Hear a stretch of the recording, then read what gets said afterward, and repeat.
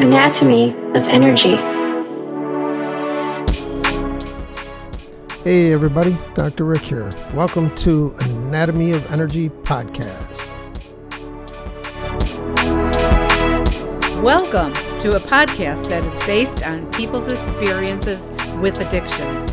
Most episodes are interview-based, so sit back and enjoy Dr. Ricky J. Colmer, PhD, LAC's newest podcast, AOE, Anatomy of Energy.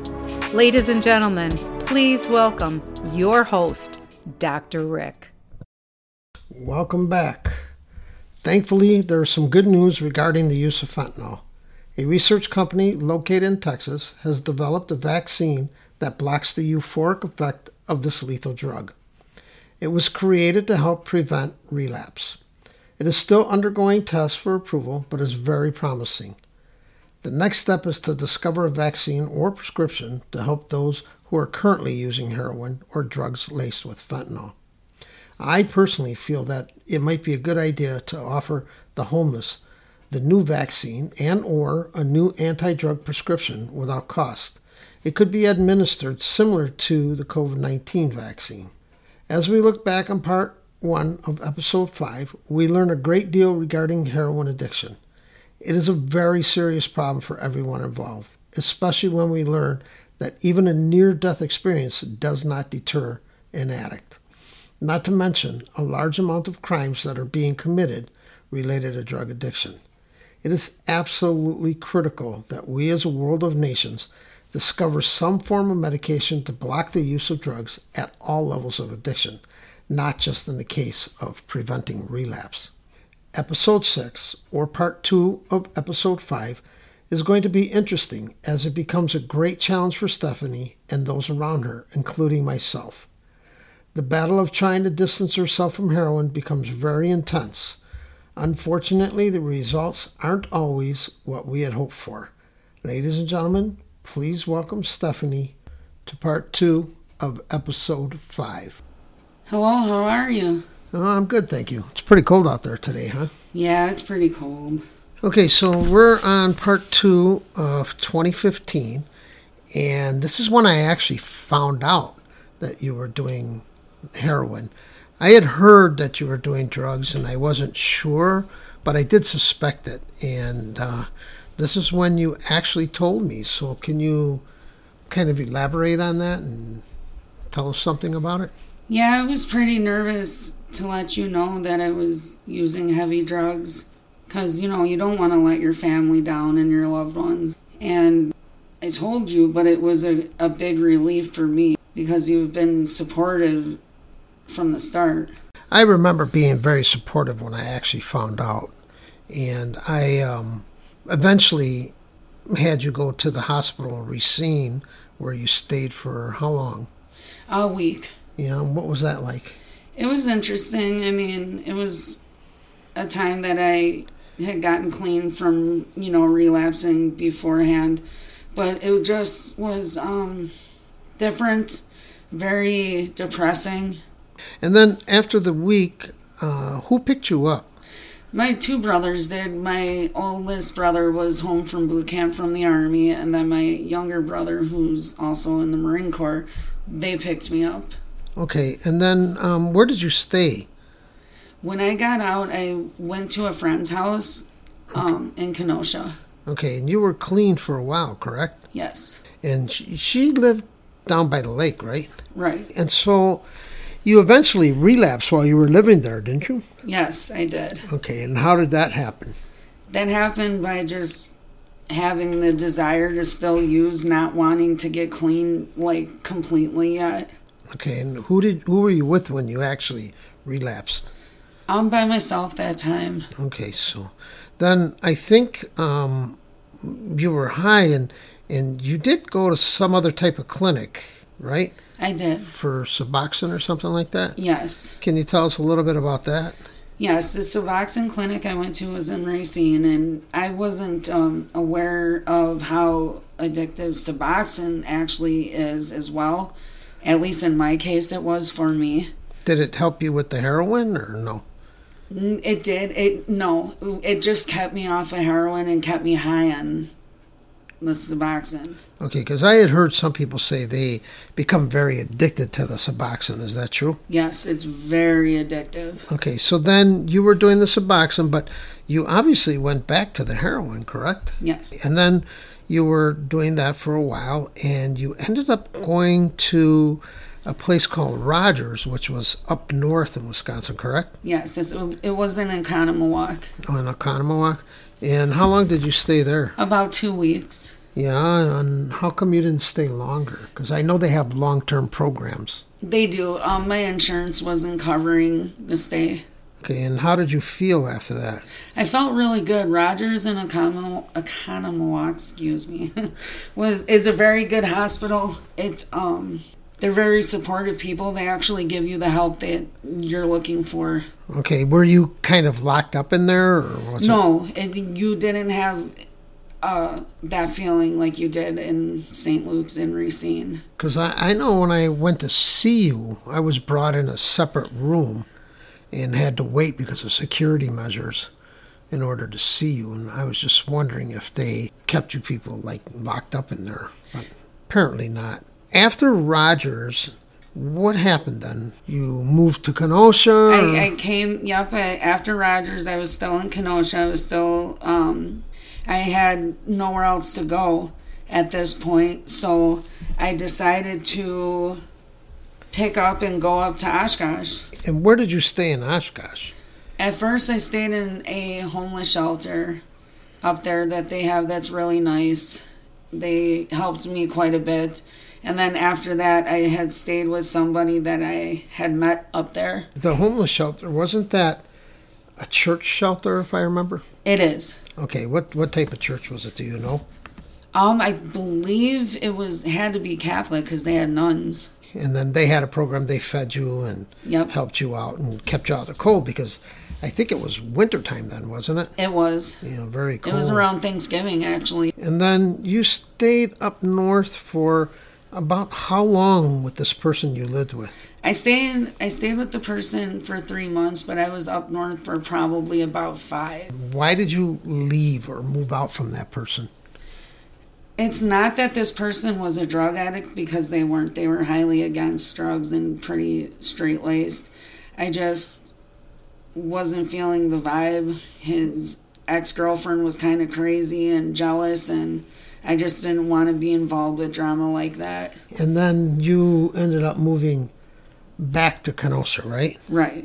And then I guess maybe when you were back in Kenosha, you probably relapsed, right? I did, because I didn't get clean until September 2016. Okay, so, yeah, that was down the road a bit. So when you relapsed, who were you with when you relapsed? At that time, my ex-husband. Okay, and what was the reason for doing the heroin with him? Do you know? Or he was pretty influential on me at the time. I was young and naive, and just if I was drug sick, he could get the drugs more easier than I could. Okay, and what is drug sick? Because a lot of people don't know what that means. What is what? Drug sick. A lot of people don't know what that means. Where you're physically withdrawing off of opiates or even stimulants, you can. It's just your body goes through some type of shock. So does that happen to everyone? I believe so. They get drug sick, yes, no matter what. So did you get drug sick while you were in rehab too? And yes, I was in the beginning, but they give you medication. Do you know what they gave you or have any idea? I don't remember. Okay, but it kept you from being drug sick. Right, it did. Okay. And it helped me sleep. They gave me something for that. And then if you're on normal medications, they make sure you get your antidepressant or anxiety medication, whatever the case may be. Okay, so going back again to Rogers up north, what exactly did they do during the rehab to help you? Do you recall? I do a little bit. They, a lot of the programs were like art therapy, music therapy, The counselors up there were great. The psychologist was great. So on a daily basis, you do some artwork and then see a counselor, or kind of what happened? Yeah, majority of the time I slept, and then I'd get up and eventually start eating a little bit, and then one day for group they may have art with music, and you just listen to music and you draw. It's very therapeutic, by the way.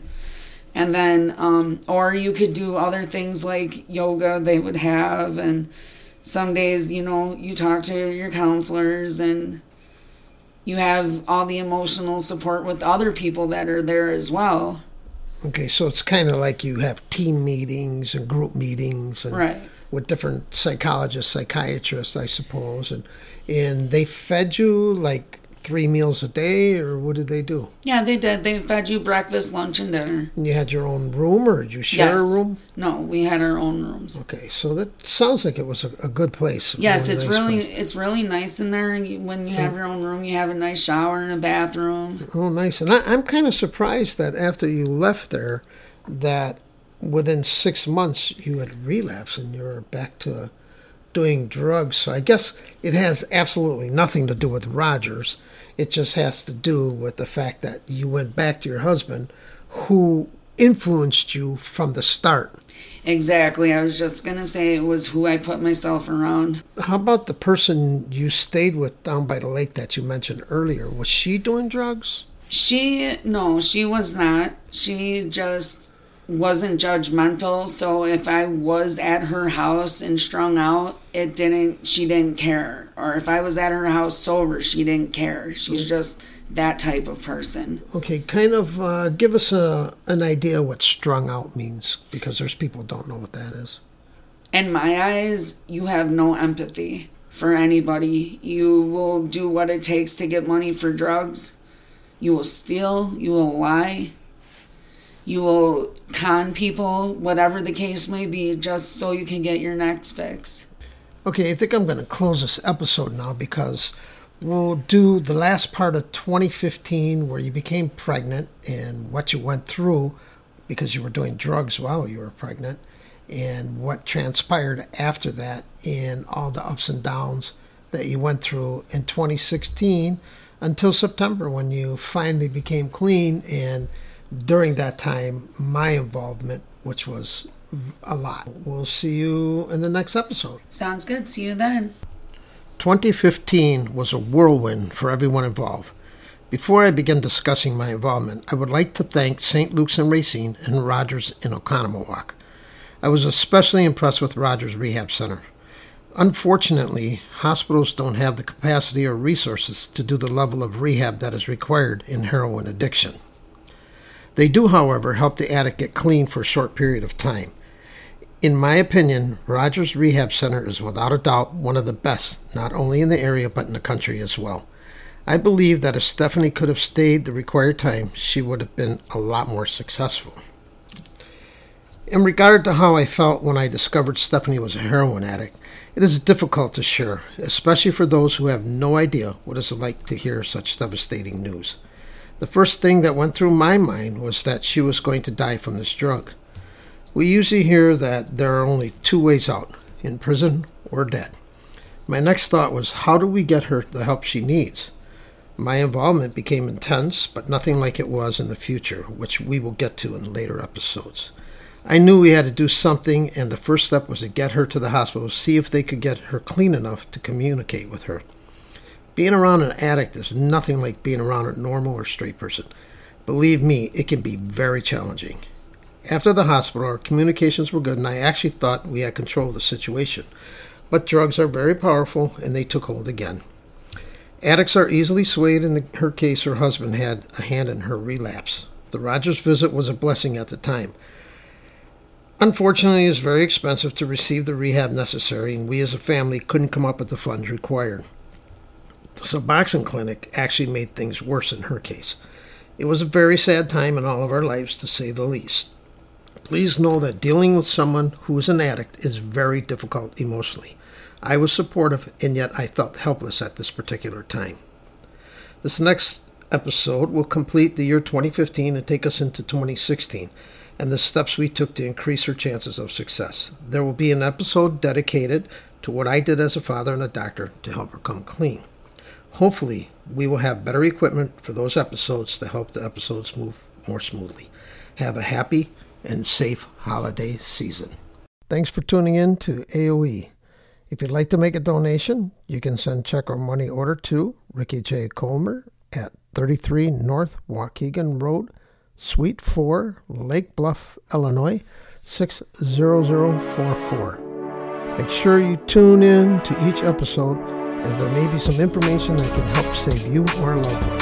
If you have any questions, feel free to email aoe.anatomyofenergy@gmail.com. Thanks, and have a happy and healthy day.